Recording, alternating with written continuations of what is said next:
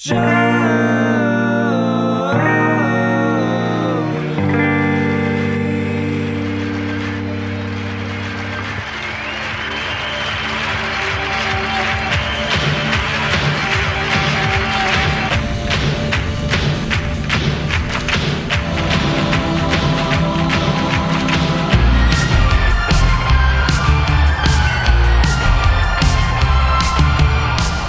hello, everybody. Welcome to another installment of Show to V with Mike G, the show of life, the show of mezcal, the show of translating, the show of Ohio, and so much more. Today's guest is the brilliant Jason Paul Cox. You might have heard of Cinco Sentidos Mezcal and the amazing culinary establishment in Oaxaca, El Destilado. At this point, when I was interviewing Jason, we didn't really know each other very well, but over the past few months, I can say that I've traveled with him a little bit, spent some time with him in Oaxaca, and tried even more of the delicious mezcales or destilado de agave from Cinco Sentidos. Not a lot about Jason on the web. If you're sitting at a bar with him, you learn a whole lot, but I hope this conversation really serves as an insight into the man himself, the very, very compassionate and intelligent man. So without further ado, I hope you guys enjoy this great chat with Jason Paul Cox.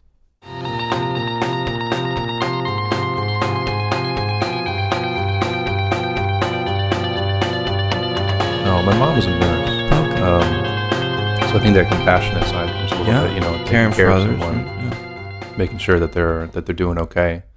And then my dad, he passed away a few years ago, but he worked in logistics. Okay. He ran a trucking company. No kidding. So two very different, very left brain, right brain. Yeah, exactly, poles, if you will. Yeah. But I definitely think that's what I pick up from my mom is someone who's just always aware of everyone else's well-being and attentive to attentive to how they're doing at the end of the day. So it seems like it's been a very serpentine journey to get here. Now you're, in your early 30s, so it's like at least the way I perceive it, is you've had a great level of success in your encounters so far, right? But this starts Fort Wayne. Is that where you grew up in Indiana? Yeah, I was born and raised in Fort Wayne, Indiana. What kinds of things did you aspire to then? Because I think about a moment, like we were talking about this the other night. My dad's from Bloomington. I've been to Bloomington. There's not a lot of stuff in Bloomington, and I was a kid. But my dad kind of somehow carved his own path in the restaurant business, But for you, you seem like you're very educated and very, very intelligent. Did you want to go into the arts? Did you feel like going into math? Anything real predetermined for you? I grew up I had a political coming of age in the Bush era, Bush 2. Yeah. And my dad was someone who was really outspoken about his political beliefs. And I was very attentive to what I thought the path our country is on, if that makes sense. Sure. And certainly picked up a sense of what I thought was right or wrong and a sense of justice from my dad, Even though that's not something he worked in, it was something that was discussed at dinner almost on a nightly basis. Oh, no kidding. What's happening in the world. So, but the whole family, kind of talking. That's interesting to have that dialogue. I think that's great. And so I've always been kind of a current events junkie.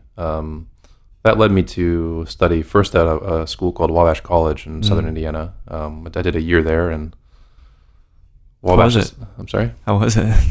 Are you familiar with Wabash? I'm not. It is the only all-male higher ed institution still in the United States. Really?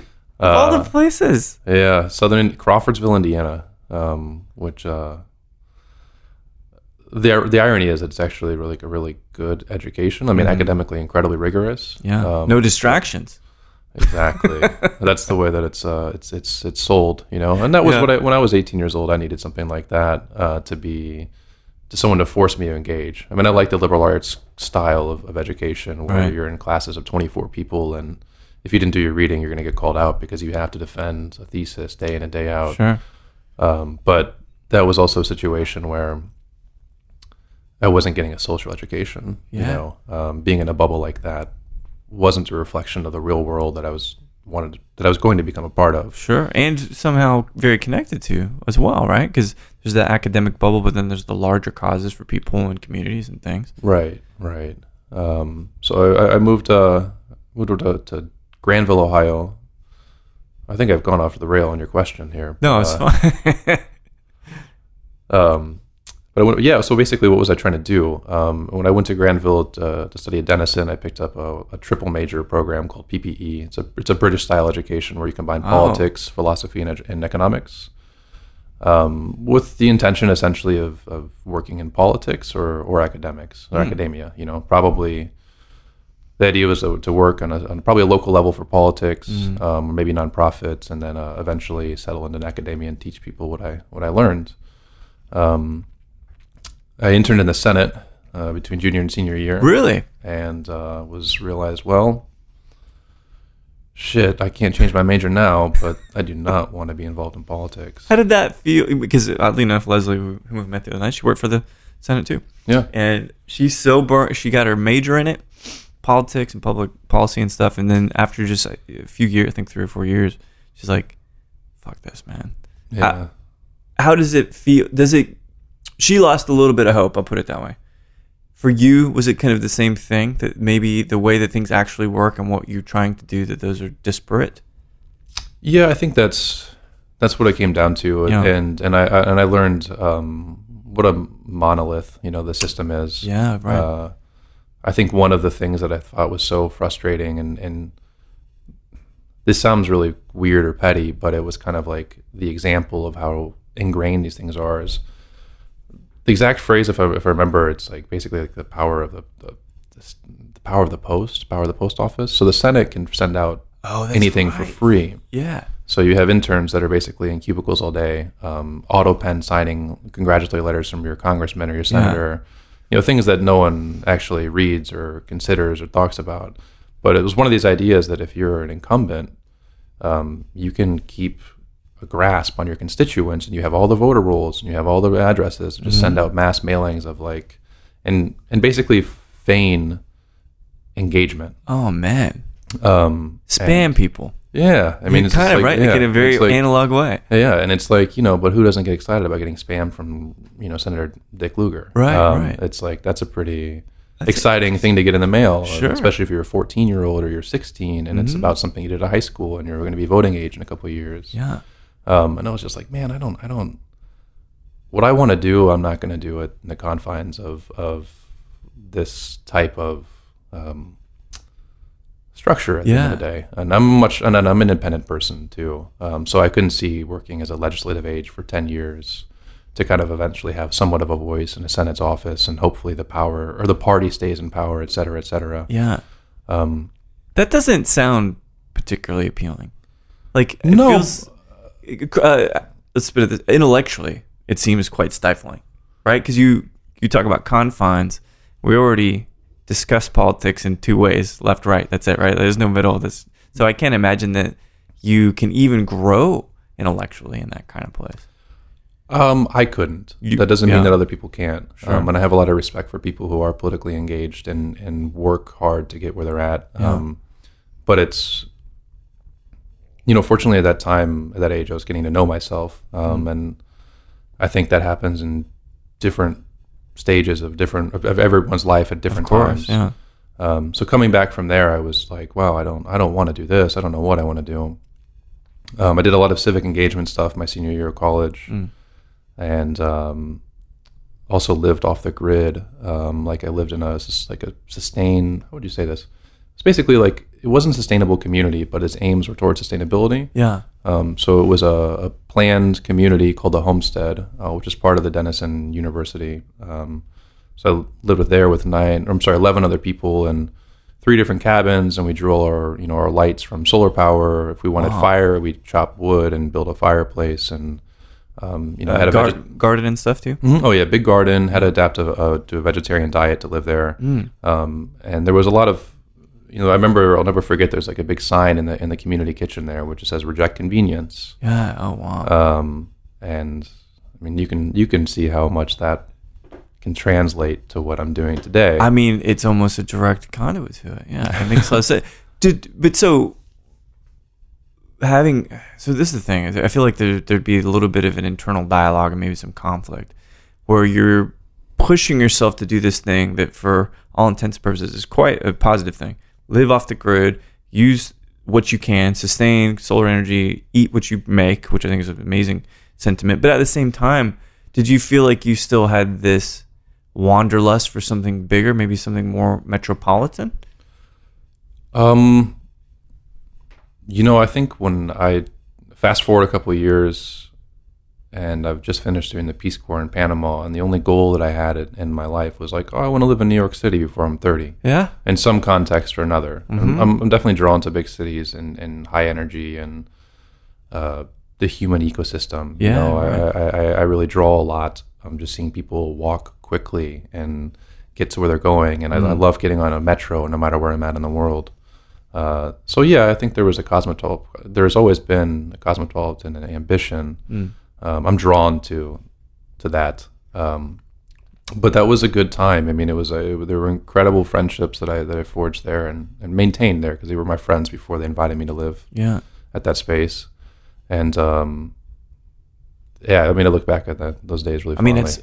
That's tough and I think in a very good way, but I don't know a lot of us could do that.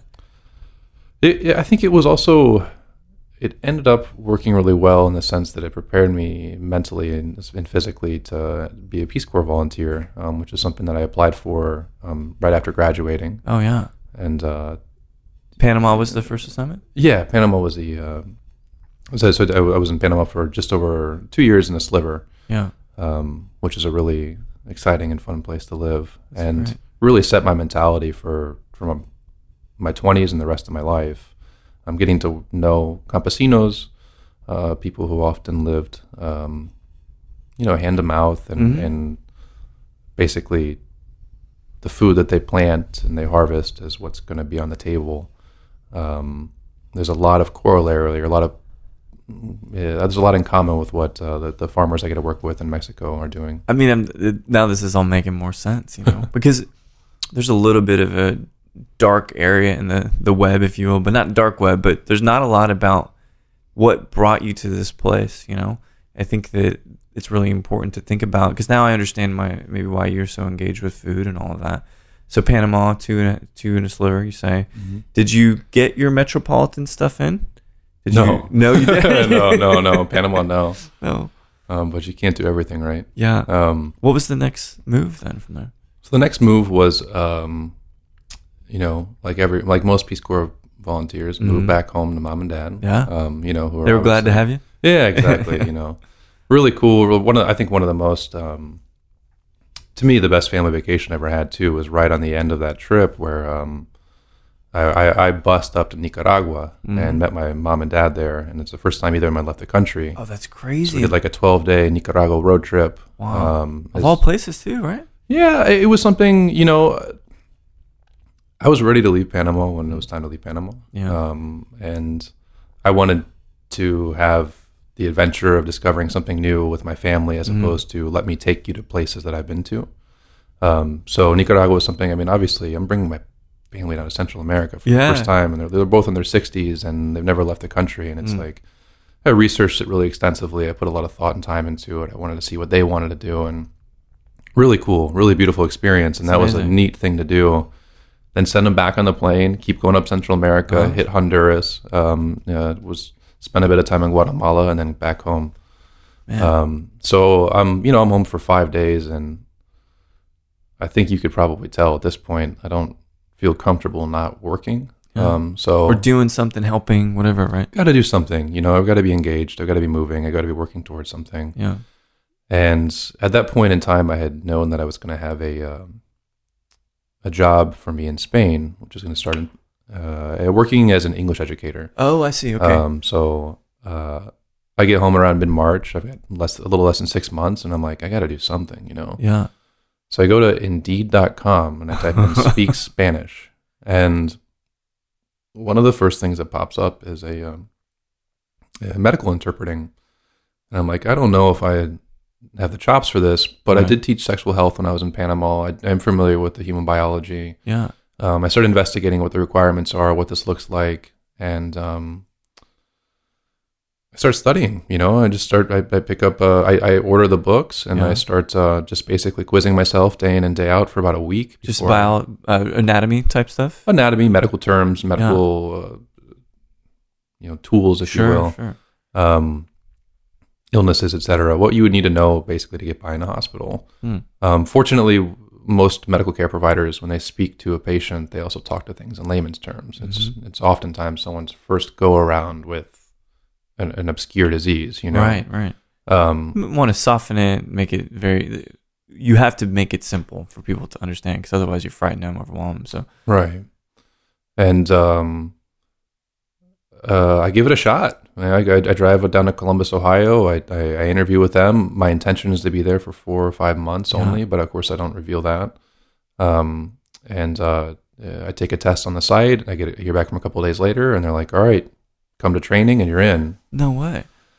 And yeah, I felt comfortable in a medical scenario. You know, my mom's a nurse, and when I was growing up, my dad was sick a lot. You know, honestly, I spent a lot of time visiting my dad in the hospital. What pre-existing condition? What exactly? I mean, he had a lot going on. I think, to put it that way. Sure. And from when I was about maybe 8 to 10 years old until he passed away when I was 25 or 26. He was not always medically stable. Yeah. But when he was 15, or when he was 15, I was 15. He was a recipient of a double organ transplant. Wow. So both kidney and liver. And at that time, he recovered really well. He was really sick going into that. Yeah. And well, the doctors essentially told him, you'll be lucky if you get another 5 years out of this. And he got 11. Amazing. And those were mostly really, really good years for him and his health. Yeah. And Nicaragua, which is cool. Yeah. That's a great way to do it. It's no one knew that at the time. I mean, he passed away 7 months after that trip. Oh my gosh. And, it was kind of it's pretty crazy to think that was, one of his last hurrahs, if you will. Yeah. But I mean, that, just a brief aside, that's got to feel finally like everybody got to connect in this place and they've never been outside the States. I mean, that's an amazing homage to him. Right? Yeah. And to his life in a sense. So you get this job, don't anticipate being there, but for 4 or 5 months, you said something like that. And so how was the experience talking to patients? I loved it. Yeah. I really did. It was something that I was really happy. Let me rephrase that. I ended up staying in Columbus longer than I expected, precisely because my dad's health went downhill. Yeah. So I didn't go to Spain. I stayed in interpreting. And it was incredible. I mean, ironically enough, about 3 years previous, I'd visited a friend in Spain before going to Panama, and my Spanish was still really, really bad. I got food poisoning. I got really sick. I lost consciousness when I was on a hike, and I woke up in an emergency room. Oh, shit. Was anybody with you? Hike? Yeah. Okay, yeah. Okay, fortunately, yeah. But I woke up in the emergency room, and the friend I was visiting, she was away. And when I came to, and all of a sudden, I'm like, what the? I'm in a hospital. I don't know where I'm at. I don't know why I'm here. I'm starting to come to, and I remember I was retching in the waiting room, and kind of like, basically like, help me, please. And I couldn't communicate. My Spanish was really poor at that time. This is pre-Panama, and I'll never forget that feeling of impotence and being lost. Until, fortunately, a doctor came over, started talking to me. I didn't understand anything. I'm freaking out about, like, I don't have money to pay for this. I don't know why I'm here. Disoriented in every kind of way, right? Yeah. And then shortly afterwards, fortunately, and she's still a dear friend, my friend Hannah came and was like, hey, I'm here. And she was my interpreter. Oh my gosh. That comes full circle. I had no idea. Yeah. I mean, it was something that, like, when I didn't even have an idea until I was living it. I was doing it. And I was like, oh my God, I know exactly what this poor lady is feeling, or what this poor young man is feeling. And in a year and a half's time of doing that job, I saw everything. Wow. I translated or interpreted for 2 or 3 births. I'd had to inform families that their loved one was not going to make it. Right. Go to physical therapy appointments, the common cold, mental health, which wasn't particularly fascinating. Did it wear you down emotionally? Good news, bad news alike. I'm sorry? Did it wear you down? That didn't wear me down. What I did afterwards wore me down. I switched into, after doing that for a while, I started working with a mobile outreach clinic. And I was a part-time bilingual caseworker. So I did like mental health appointments for Hispanic patients. But I also helped the general populace, which was homeless. I mean, they were particularly going to homeless populations and underserved communities. And after doing that for 6 or 7 months, someone in that team was like, "Hey, I know that you're pursuing interpreting, right? But you really work well with people, and you have a lot of patience. And we have this job opportunity for you, which is called a SOAR coordinator. So SOAR stands for SSI, SSDI, Outreach, Access, and Recovery. Okay. Basically, the intention of this federal grant is to prove that the people I'm working with have a disability, so we can secure an income and then place them in housing. On average, you do 15 to 20 hours of interview with each person, each one of your clients. Wow, okay. And then afterwards follow through to get them in housing. Mm-hmm. So my population was 100% homeless people with mental health issues. Oh, geez. And oftentimes had drug abuse issues. Right. Dangerous at times? Violence? I think I only felt unsafe once in that year, and that was of my own doing. It was something that was definitely like I agreed to a meeting at a place where I shouldn't have agreed to. It was totally not acceptable like by the company guidelines. Sure. But it was also like, okay, I've been trying to get this young man help for a long time. He really needs it. I'm going to go to him, even if that means it's not a necessarily the safest place to go finish our paperwork and have you sign, you know. But I've had people spill their darkest demons, and it's oftentimes they're at the lowest place in their life. Right. And my job is to be a scribe. I'm sitting here asking questions and typing and documenting all this. And fortunately, it was something that most of the people I worked with were a great success. A lot of people, we secured their benefits. A few people, we secured housing for them.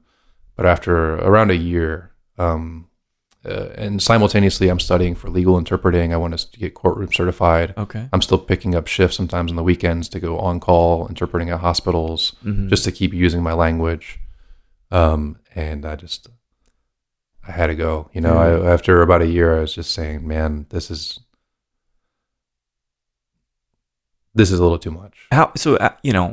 Coming home, for me too. I mean, the concept and the dynamic of what is ultimately counseling. Now, you're being pretty objective. You're just pulling information. But all the time, that comes with an emotional anchor, an emotional kind of weight to it. How are you working through that stuff? Not purging is the wrong word, but just kind of like dealing with it when you got home. Is it like being around people, relaxing for you? Everything's off, lights off, no technology. What exactly were you? It was being with people. Yeah. Columbus at that time, I was part of a really cool community. Some of my friends were running a community garden. Oh, cool. So it was like a cool thing to go hang out, whether or not participating in the actual garden itself. There were always people around. There were always friends. There was always a good attitude, good vibe. And I played intramural basketball as well. There you go. You're tall. Gotta go compete, right? Exactly. I'm tall. That's what are you, forward or point guard? Well, in Oaxaca, man, I'm a center now, but I'd like to consider myself a small forward. But that's one of the. But yeah. That's funny. So you're really too much, and I could understand the weight's building. It's very, very emotionally dark. So, what's the palate cleanser for you then at that point? I'm not sure it was a palate cleanser, but it came to a breaking point. Yeah. I broke down one day, and I basically put in my 2 weeks on the spot, and it wasn't something that I turned around very much, and I don't think I gave my 2. I ended up doing a month or something. Sure. I wanted to finish out my cases, but I essentially had to say, hey, I've given this my best, but I don't have the tools to do this for the long term. And so I stopped working with Mount Carmel, was the hospital group's name, and I had a few weeks. I had about 6 weeks before this interpreting certification exam was coming up, and this is the type of exam that you need to pass to start doing trial certification. Mm-hmm. So the simultaneous type of interpreting where you're input and output at the same time. The judge is speaking at 160 words per minute. I'm listening and I'm outputting that in Spanish. that was something that I also did every day after work, for about an hour and a half. Just go home, practice, right? listen to testimonies, record myself, write down my errors, listen to myself. It was actually really, the process of interpreting is incredible. You actually, as an interpreter, you can be called upon to testify in the future if you make an error, and a very legitimate, you can literally say, I cannot recall, because you're incapable of really retaining what you're processing. Yeah, totally impromptu. Just I'm trying to think of the word. Just super on the spot. Like, that's it. Spontaneous. There you go. So it's just like in, out, in, out, in, out. It's spontaneous and it's ephemeral. It's something that you process it and you leave it when you're doing simultaneous. Consecutive interpreting is something that you hear and then you're supposed to retain it because you want to give someone up to 30 seconds of utterances. Yeah. You're capturing it and then you're repeating it. So it's actually something that is, you remember it. Yeah. But you don't when it's simultaneous. It's crazy. And then so I can't recall finally, truthfully, in an ethical way, instead of just be like, I don't want to talk about it. It's always funny that something like that came up in the, not to go too far left turn, but that's something that happened with the Chapo trial recently, that they were ripping through interpreters. I didn't know that. Because all these guys are nervous. Oh, fuck. And they're like, one of his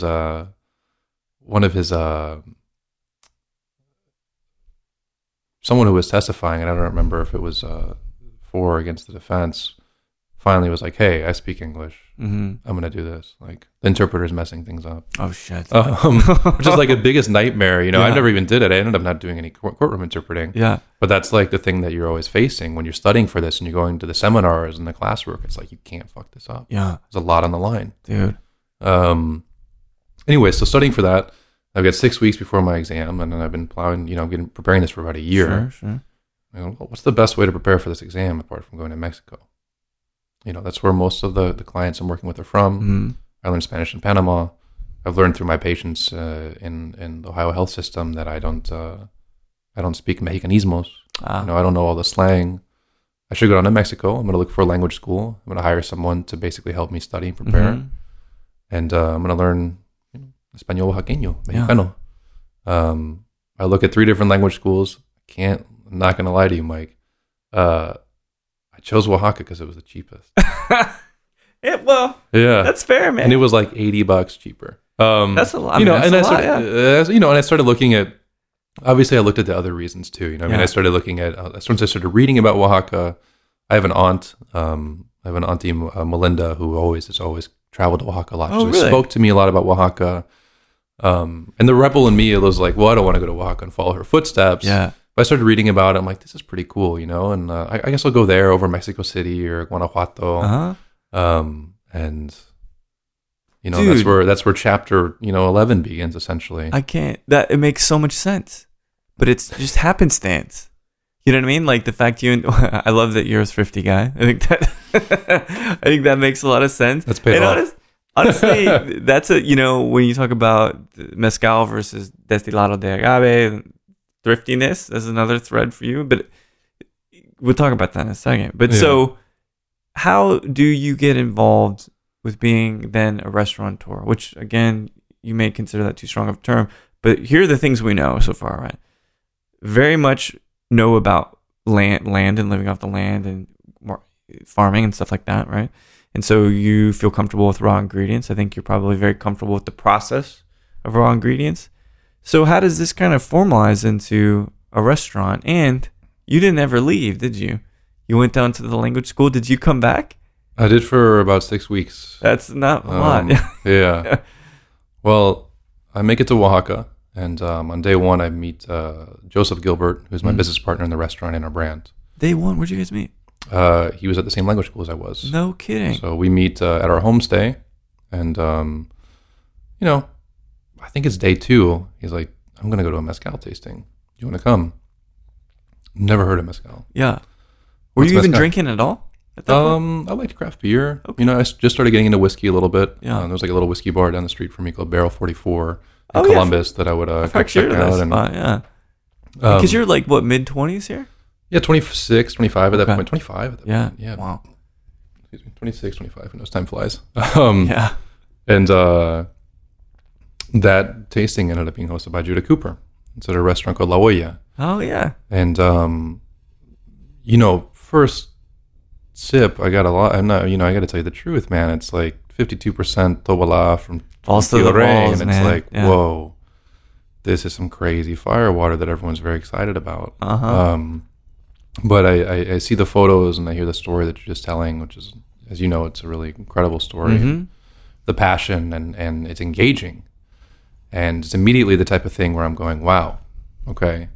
In my spare time in Columbus, which I didn't have a ton, I was running a farmer's market and I participated in a CSA. Mm. And here we are talking about, I've always been interested in consuming and knowing who has their hands on what I consume. Right.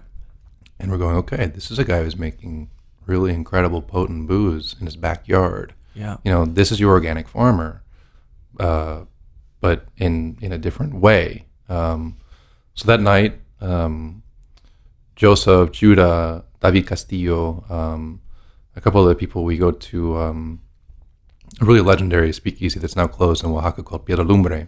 Oh, yeah. I remember that place. And it's just, I love that place. And just, mezcal after mezcal and nothing excessive, but, all of a sudden I'm geeking out. I feel like my first approach was like, man, this is tough. And by the end of the night, I'm like, this is fascinating. Oh, man. And I think I remember, so here's something about me is that I've never been a big drinker. I really feel the effects of it the next day. Mm-hmm. Whether it's beer, whether it's wine, cocktails, I really can't consume too much. And even as a center on the Oaxacan basketball team, if anybody could just no, it's one of my weak spots, I guess. But Achilles heels. I wake up the next day and I mentioned that over a late breakfast at our homestay, and I'm like, man, we drank a lot last night, but I don't have a hangover. Yeah. And Joseph's like, yeah, man, mezcal doesn't give you hangovers. I'm like, no way. I'm like, well, you don't have a hangover, do you? I'm like, yeah. Wow. And it was almost like, okay, this is magical. Yeah. So, but at this point, I haven't detracted from my goal, right? I'm still there to study. I'm doing about 8 hours of study a day. I'm going out to mezcalerías at night. I end up leaving clothes behind to buy bottles. And when I get back to Columbus, I think probably my friends there probably like recount this like weird interval where I come back from Mexico and I'm present for another 6 weeks and then I just disappear. Yeah. But I'm present because I've got mezcal and I've nerded out about it and I want to share it with people. And I'm like, you got to try this, you got to try that. I remember going to a Columbus Crew game, right, in like the early December. And it's like, where I'll get like, we have a flask of mezcal and we're like, man, this is incredible, like this incredible booze and you feel great. And I kind of got ahead of myself there. The 2 days after getting back from Oaxaca, I present my exam. It's an oral exam. It's like something, it's a recorded exam essentially. Sure.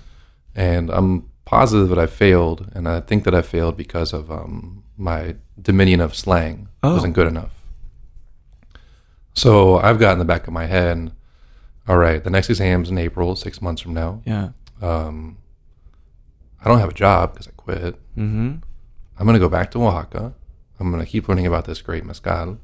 I'm going to try to get a job in a mezcal bar, and I'm going to work as a bartender so I can learn slang. Yeah. I want to speak informal Spanish.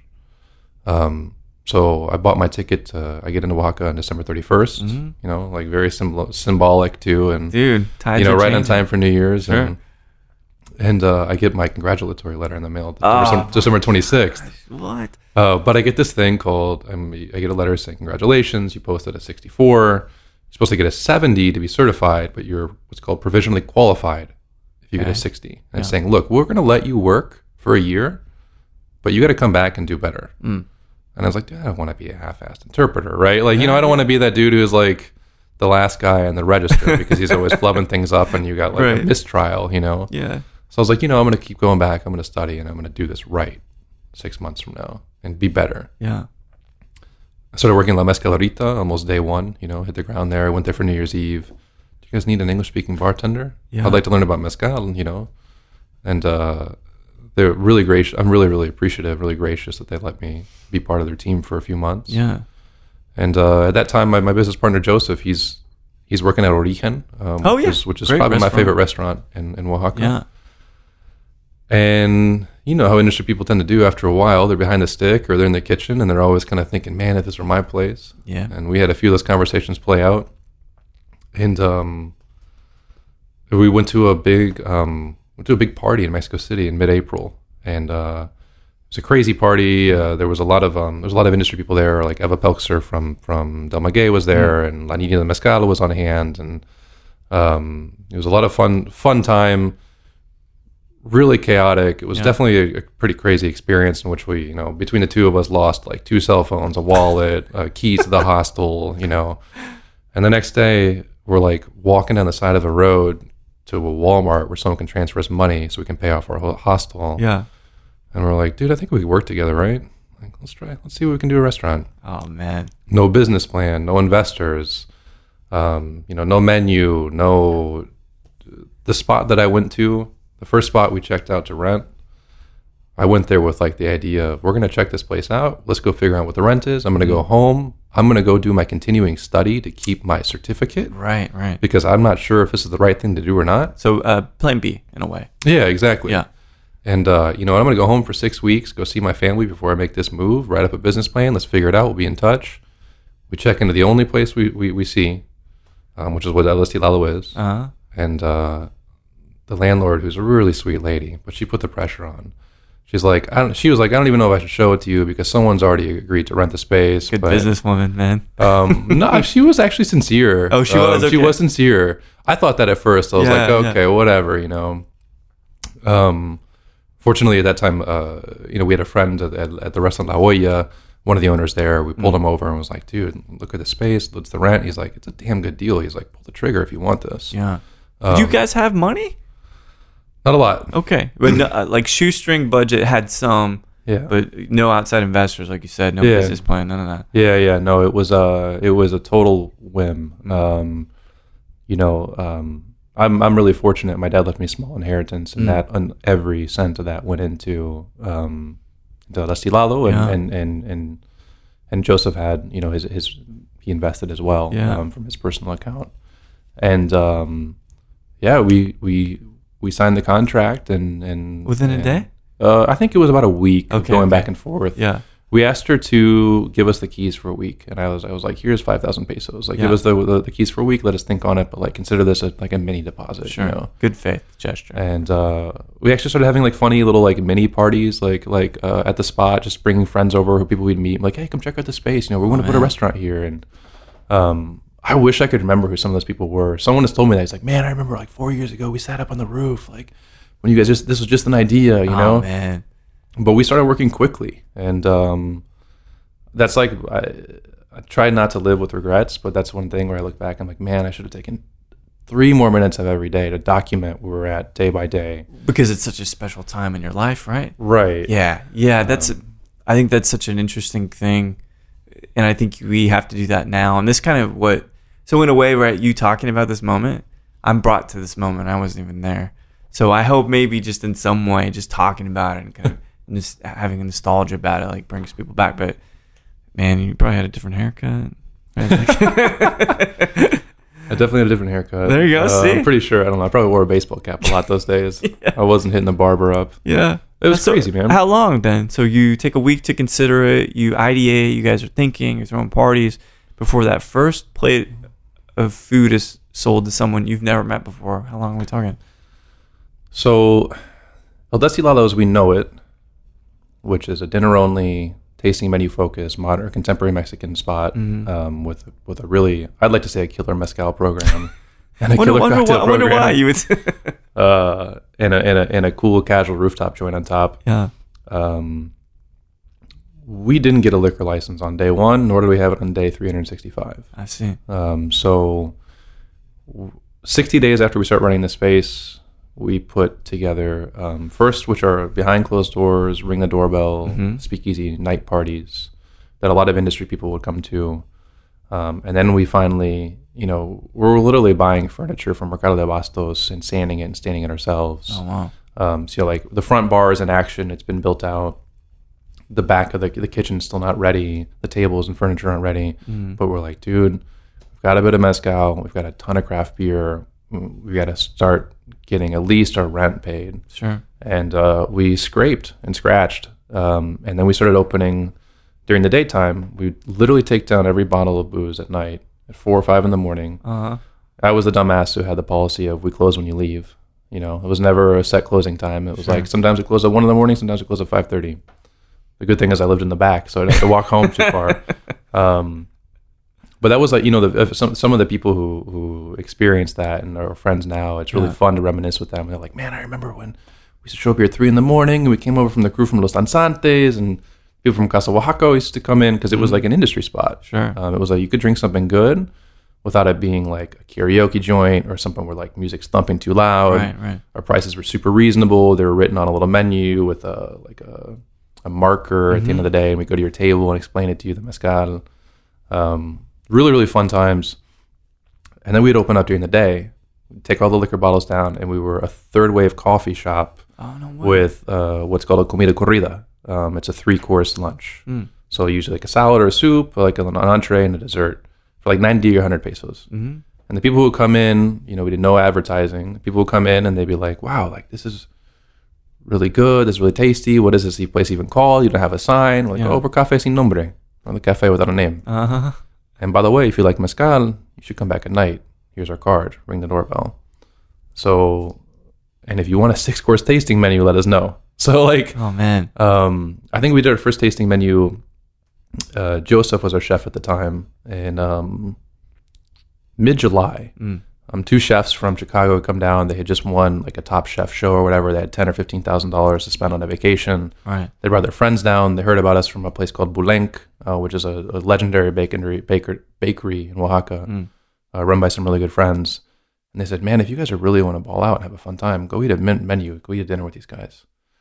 Super nervous, you know. It's like they ring the doorbell, like, holy shit, like they're here, you know, and da-da-da, what are we going to do? And it was phenomenal. I mean, it was something that people really loved we were doing, and I need to catch up on the kitchen side at that point. I still do. And I'm like, wow, man, like Joseph's making magical food. Like I've never seen people react this way to a dinner. Yeah. You know, I think that was when it really clicked, and I was like, okay, this is going to get some steam.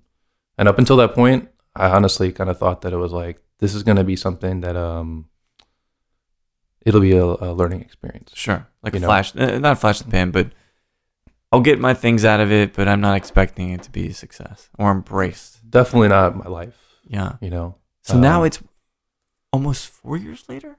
Or 3 years later? Yeah. We'll hit 4. We'll hit 4 in July. Oh, man. 3.5 years later, yeah. You are different now than when you first started? Yeah, I mean, everyone is 3 years later. Yeah. It should be, you know. I mean, that's... You going back to studies for a second, I think the nice thing about college education, what I learned the most was to build a personal ethic. And one of those things is essentially to, you know, one of my personal ethic is if you're capable of doing something, you need to do it. Yeah. Oh, yeah. Never stop growing, never stop advancing. Yeah. With that said, I had no idea to have 24 employees, Dude. You know, and working with, you know, now 11 families across, you know, literally half of the Mexican Republic. Yeah. But I'm definitely different. You have to mature pretty quickly. You have to, right? Because in a way now you represent the livelihoods of other people, and you can't take that lightly. I mean, not to make it, you know, serious or stern or anything, but in a way, that's just how that kind of works. Yeah. You know? Yeah. All right. I feel comfortable too. I think it's a funny thing. And, that's a great thing.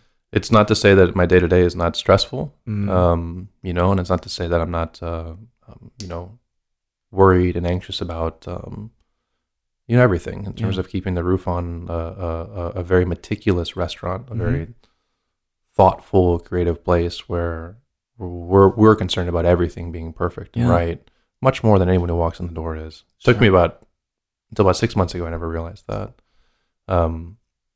You know, but and then obviously working with continuing to build really strong relationships with small farmers who need support at the end of the day, and it's overwhelming sometimes to think that, you know, our interactions and is I mean, basically what we're doing is a lifeline, you know. Yeah. It's a way to say, okay, I've been struggling at this type of thing for almost the entirety of my life, and now I'm working with a commercializer who's letting me make mezcal the way I want to make mezcal, and I can count on him to come through and take care of my needs. Yeah.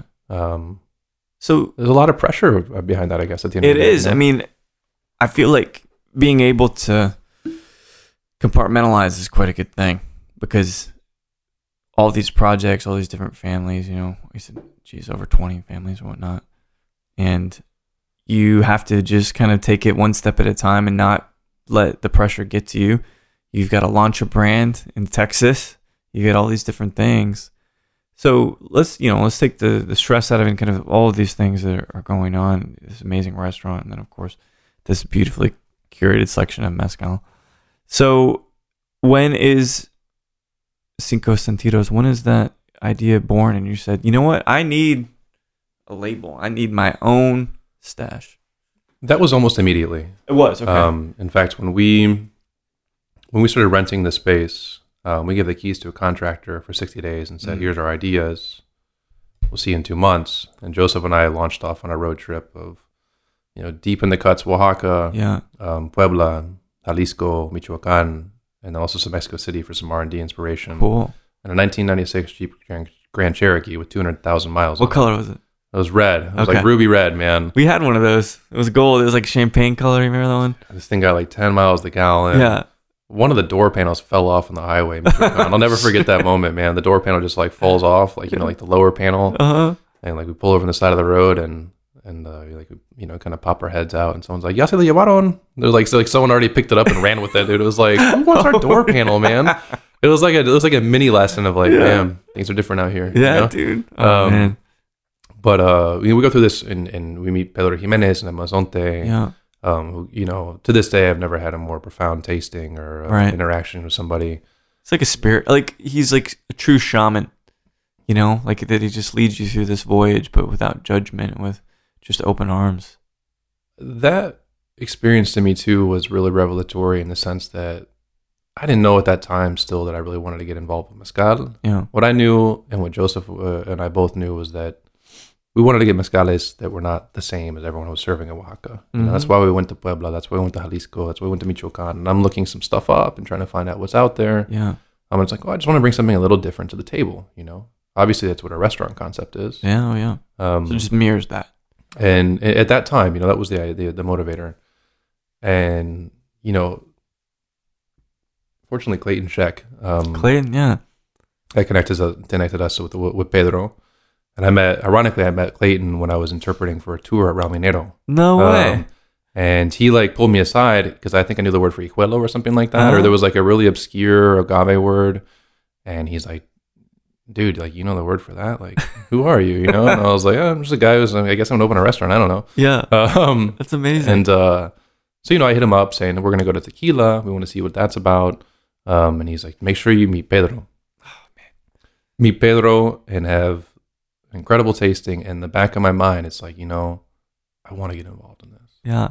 I want to try and do what Pedro Jimenez is doing. And he's an expert in his field, and especially the regional mezcales that he's working on. He's very clearly someone who's devoted to the ethical portion of the business side of things. Mm-hmm. And then at the end of the day, promoting culture, history, and tradition.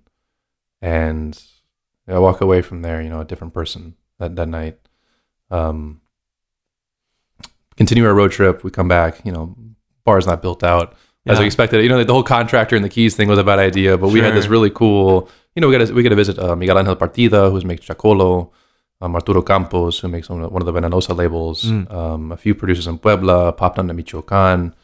Got to see all this really crazy cool stuff. And it was like, you know, we got a 60-day crash course on how crazy different everything is. And I come back to Destilado and I go, cool, I want Cinco Sentidos because I want people to know this isn't a smoky tequila. And there's not just Espadín and Tobalá. There's Filipino stills, and there's clay pot stills, and there's underground fermentation, and there's people fermenting in rawhide. There's people making moles with iguana, or like moles and the pechugas with iguana, and all this crazy stuff that isn't at that time still yet common knowledge. But we just got a piece of, like, we got to taste it, you know? We get a piece of the action, if you will. We got to see what's happening. So Cinco Sentidos is something that comes from like, all right, we're going to work with small producers with a leaning towards obscure production techniques. I see.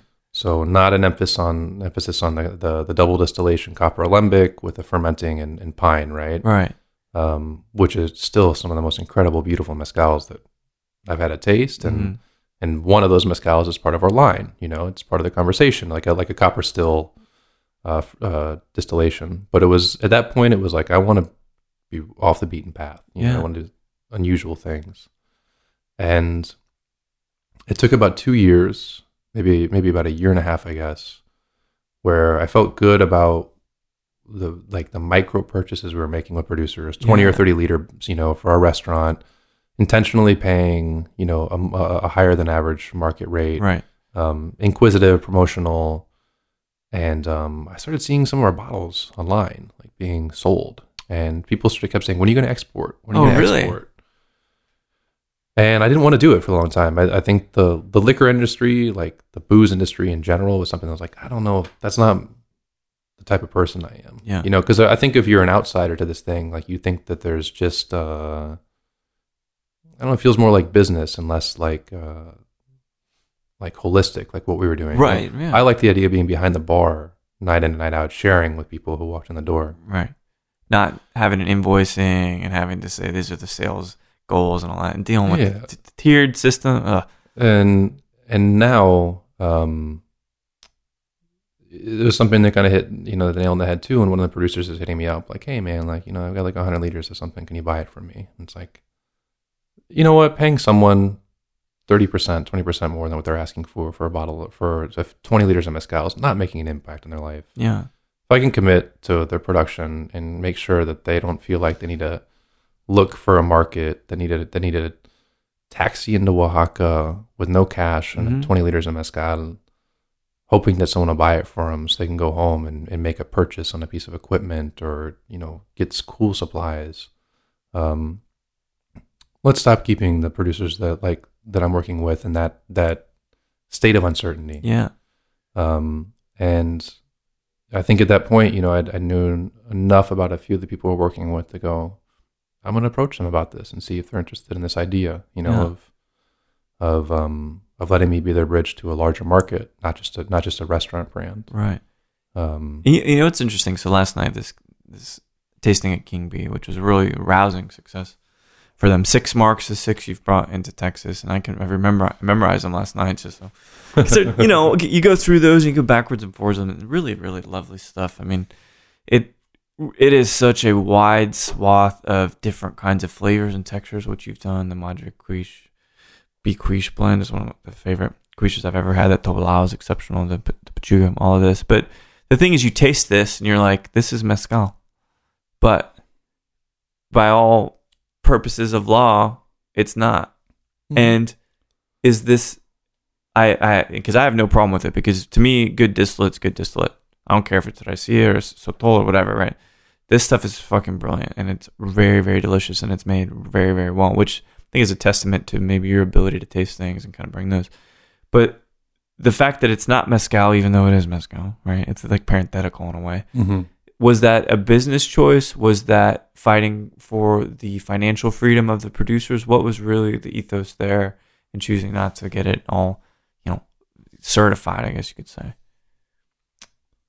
Well, every producer has a different story to a certain degree, but most of them have something in common, which is if I wanted to go through the certification process for the spirits that they produce, I would be the person telling them to make some changes in how they make things.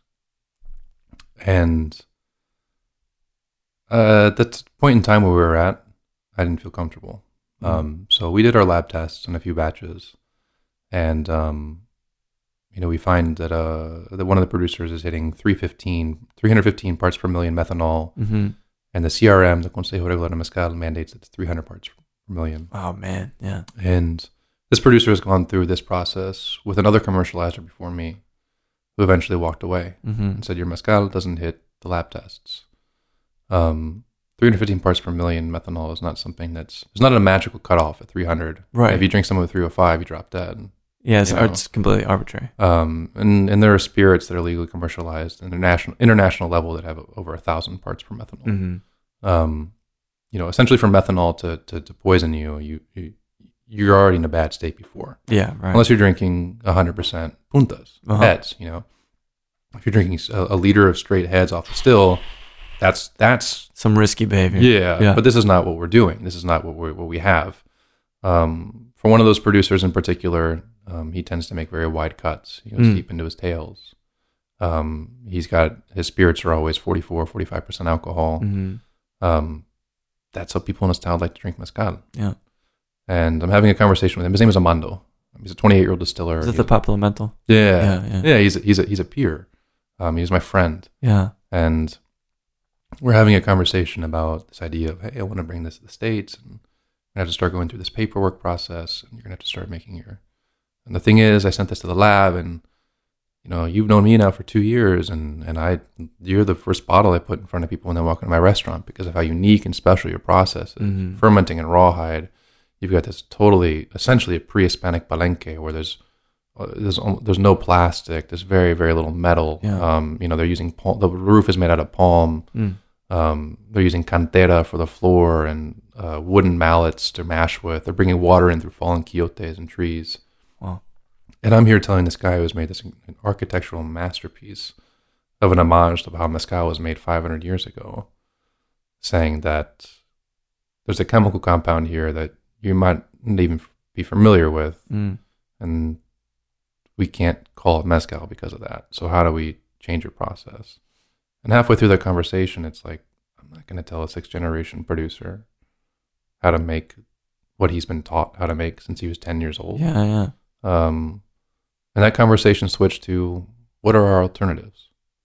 We know that destilado de agave and nowadays aguardiente de agave exists in Oaxaca. And every reputable mezcaleria commercializes their spirits that way. Mezcaloteca does. In situ does. In situ, yeah, definitely. Mezcalogia does. And I started looking at that, going, well, why? Oh, because those are small batches. Because there's a lot. Those are unique, small things that are expensive and difficult to certify. And just started researching about how can I be a conduit to the market, doing what you want to do, without having you change the things you're going to do, and all of a sudden bring an inspector out and observe your process and sign off on it. Yeah, it's a weird thing to say, well, no, we're going to tell you what tradition is. It's like, well, you can't do that. You can't legislate it, And that's where denominations of origin exist for a reason. They protect people, places, customs, and traditions. And I'm pro denomination of origin. It just isn't the right fit for the producers I'm working with. Gotcha, yeah. But I think that it makes sense. It does make sense for mezcal to have denomination of origin, and I think it's incredibly important for how the industry has been able to establish itself in the past 10 years by basically making labeling standards, by making a baseline set of quality standards. Yeah, there's definitely, you're right. And that is for the industry at large and people that have the means, But I think with some of these folks is, that Madre Cuiche blend, the Picuiche, that was like 120 liters or something. Right. Super, super small. And in a way, there's no point in even, because it's never going to be like that again. You're going to get that batch right, and that was a snapshot of a certain place in time, certain flavor, and then they're going to move on to something else based on what they've got. So in a way, it's kind of just I think it's like the creative liberties are super wide, and I think that's what I appreciated about those mezcals is the massive shades of flavor that I had never experienced in that particular way before. So I think that's the right way to do it, and I think it adds to the discussion. Do people give you a hard time about it in the States? I'm going to paraphrase a friend. Yeah, that told me this in San Antonio a few days ago, and we had this conversation about, is there a hard time about it? And it was actually really alleviating, because he goes, people don't like shit that's not theirs. So it's I've gotten a bit of pushback from it, and from a personal standpoint, that hurts when sometimes it's a friend saying, I don't agree with your business decisions, or And from a professional standpoint, our brand exists so the producers we work with have a steady source of income, right, and can be empowered to make mezcal the way they've always wanted to make mezcal. And that's a greater cause than anybody giving you shit about it, dude. Yeah, you know. But you're right. If they ain't you, they hate you, or whatever. There's some fucking terminology, and that's whatever. That's how it's gonna be. Yeah, it's something that it bothered me much more, and a different friend at a different time and place said, "Hey, do you believe in your project?" Well, yeah, that's enough. Yeah, for sure.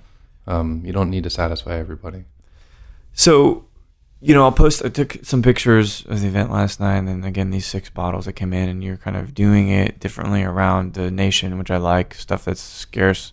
You're not artificially inflating demand or driving. It's like, if I only have so much of this one thing, only this one place can get it reasonably. I think that's a really respectful way to do it, because again, dude, these are like live performances that someone bootlegs. You know what I mean? That's because that's what it is. It's totally what it is. Because it's like, it'll never be that same show again. It never will. Like, with whether it's fucking Fish, Pearl Jam, like there's all these Fugazi.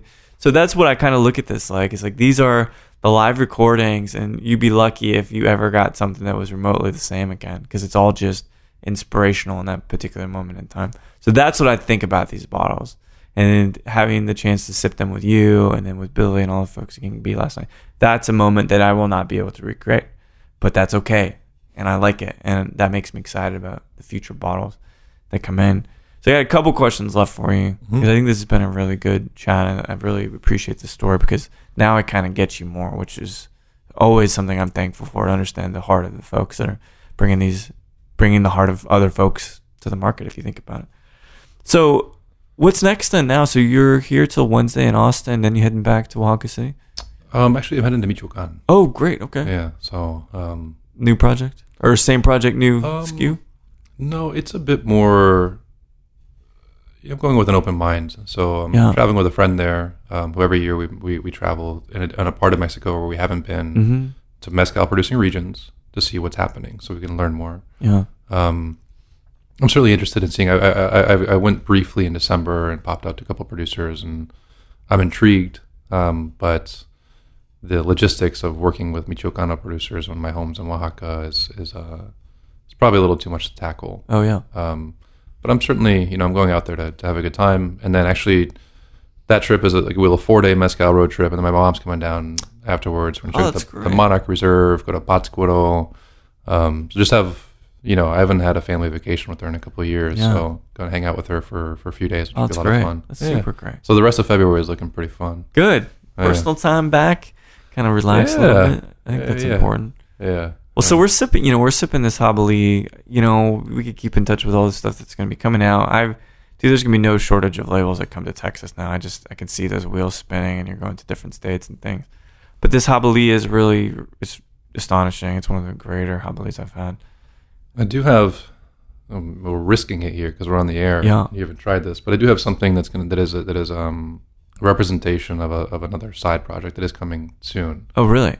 So we can either taste it off air or on air. But well, do you care to mention it? Do you want to talk about it?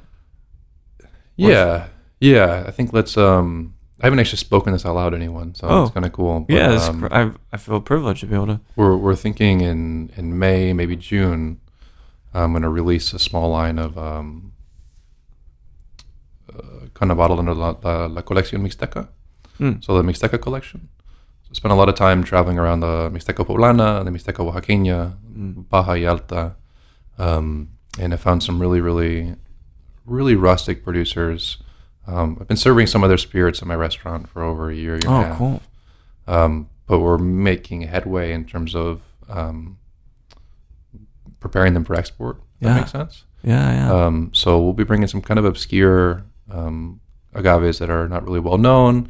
Some of the production process, it's incredibly rustic, but I stand by it. Yeah. And there's a guy who we're working with who, if you tasted it, you wouldn't know that he's using an old galvanized steel barrel as a still. No shit. And it's one of the most refined spirits you've had. It's 14 days old, and I think it's bonkers. Crazy. And I think that'll be really neat. I'm really excited to kind of, shed a light on some other regions and production practices that are unknown. Yeah. Or haven't yet made it outside of really the communities where they're at.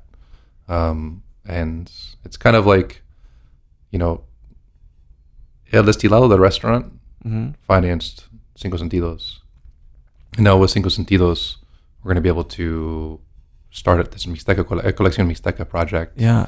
And I'm excited to not focus or shift, but just put a bit more emphasis on some other things that no one's really working with or doing or talking about. Multiple states? Puebla and Oaxaca right now. Very cool. So part of the Mixteca stretches into Guerrero, but I don't know. Not yet? Guerrero yet. Yeah. No, I don't have a... Guerrero's a tough place to get into. Yeah, that's what I hear. But yeah, this is something that we should be bringing in relatively soon. So I'm psyched about that too. Yeah, that's amazing. Yeah. More rusticity, more esoteric process, perhaps things that have seldom been unearthed to the States, really. Yeah. I think that's great. It's an Indiana Jones kind of thing. These relics, these artifacts. We're going to have to try this. We'll try it off the mic, but what is this first one that you've... So it is a co-fermented blend of Papalomé and Pichumel. Papalomé in that region are going to be either Cupriatas or Pototurams. So walking around with Othello and asking him to show me to him what's a Papalomé. They're two different morphological species. But they're both the butterfly agave. The metal papalote.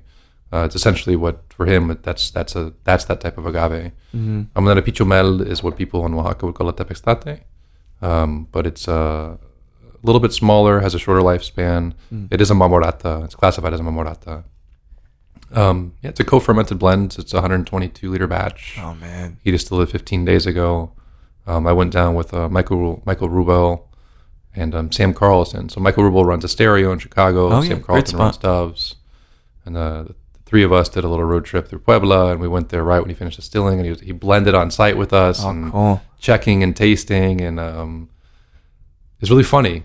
I've talked a lot with my friends in the industry about how Cinco Sentidos is a non-interventionist brand. Yeah. I deflect the conversation of, do you want this to be proofed up? Do you want this to be proofed down? What agave do you want me to make you? And the answer is always, in some form, I'd like you to keep making mezcal the way you made mezcal before we ever met. Yeah. I don't want to have an influence. I don't think I could do anything to make your spirits better. Right. And the Mixteca collection has been a little more collaborative, if you will. Oh, cool. Or in the idea, at least in theory. It is. Yeah. So we went there and we proofed and we're tasting and we're going back and forth and smelling and tasting, and me and Michael are both like, this would be cool if it were like notch it up like half a point, And Othello was like, no, that's good how it is. I was like, all right, we're going to be non-interventionists at the end of the day after all. So amazing. It's the master's choice at the end of the day. It's the master's blend. Yeah, I think that's great. I think it, again, pays homage to the tradition and to the men themselves. Yeah, and I think that's what we kind of like, you take a step back and go, who the hell am I to tell you what to do? Yeah, that's a good point. You're right. It's incredible how it is. Yeah, why mess was a good thing. Yeah. Well, so my last question for you before you're kind of off to this great February here with your mom. This blend is Papalomé or Papalomé and Pichumel. Yeah. Which, thanks for telling me how to say it. I've been kind of rubbing the CH together. But you can sip this mark with anybody in anywhere in the world, living or deceased. Who might you like to just sit there and have a good dram of this with? Not sure I'd pick this bottle, but interesting. Okay. I would definitely. I want to sit down and drink mezcal with the people or person who started this thing 500 years ago, who had the curiosity. Who was the first family or brothers or father and son team that said, yeah, I think we can make booze from this. Yeah. I think it'd be a very fascinating thing. You'd learn a whole lot about the real inspiration and ideas behind this, and that's an absolutely fascinating person at the end of the day. Where it all began. Exactly, someone who's gone out on a limb and tried something that no one else has ever tried, and in the pursuit of something different, and refined and powerful, and that to me would be the. But who knows? I mean, we don't know who that person was. Yeah. And it'd be. I think it'd be a fun exchange, to know how that legacy is perceived today. Yeah. look what you started and where it's the at. present connecting with the past. Yeah. That's an interesting way to look at it. Well, I think that's brilliant. I think it'd be a great conversation, and maybe it would be a simple answer, or maybe something far more cerebral. Yeah. It's hard to say. But it's been great having you in Austin, man, and getting to hang out with you a couple nights. And thanks. I'm glad that this stuff is in town now. And it's really, really lovely. And I think that sipping through all 6, I mean, the thing for me is that they're all so different. You will find one that you love. There is no doubt. Now, I don't know which one it is, and I'm glad that it's been different for every single person I talked to last night. That's what this is all about. The colors, the diversity, the people expressing their personalities about. We're all very, very different internally. So this is the one way that we can see that too, is just their voice in the bottle, you know? So thanks so much for sitting down and chatting. I will have to take you up on a Pueblo visit here sooner or later. Yeah, please come through. Thanks, Jason. Thank you. So there we have it, Mr. Jason Paul Cox, El Jefe at El Destilado in Oaxaca, and the purveyor, creator of Cinco Sentidos, an amazing collection of agave distillates from multiple states throughout Mexico. And he's got a new project. You know, there's a lot of new Mexican rum coming to the States, and Cañada is a new concept from Jason. You see that stuff popping up here really soon. And a Mixteca collection. Again, the finest Destilado de Agaves I've ever had, all in one place, and it's kind of a new special limited edition from Jason's brand. So it's good getting to know him. He is a very outspoken guy, even though in this conversation he may seem a little timid, which is probably far from the truth. But pop by El Destilado next time you're in Oaxaca. It's an amazing culinary experience. So Jason, thanks so much for sitting down and chatting with me. And thanks everybody for listening to Show to V with Mike G. No matter how weird the transition is to a visual program versus an audio-only program, or if you're thinking Mystery Science Theater 3000, I really miss that show, please keep dancing.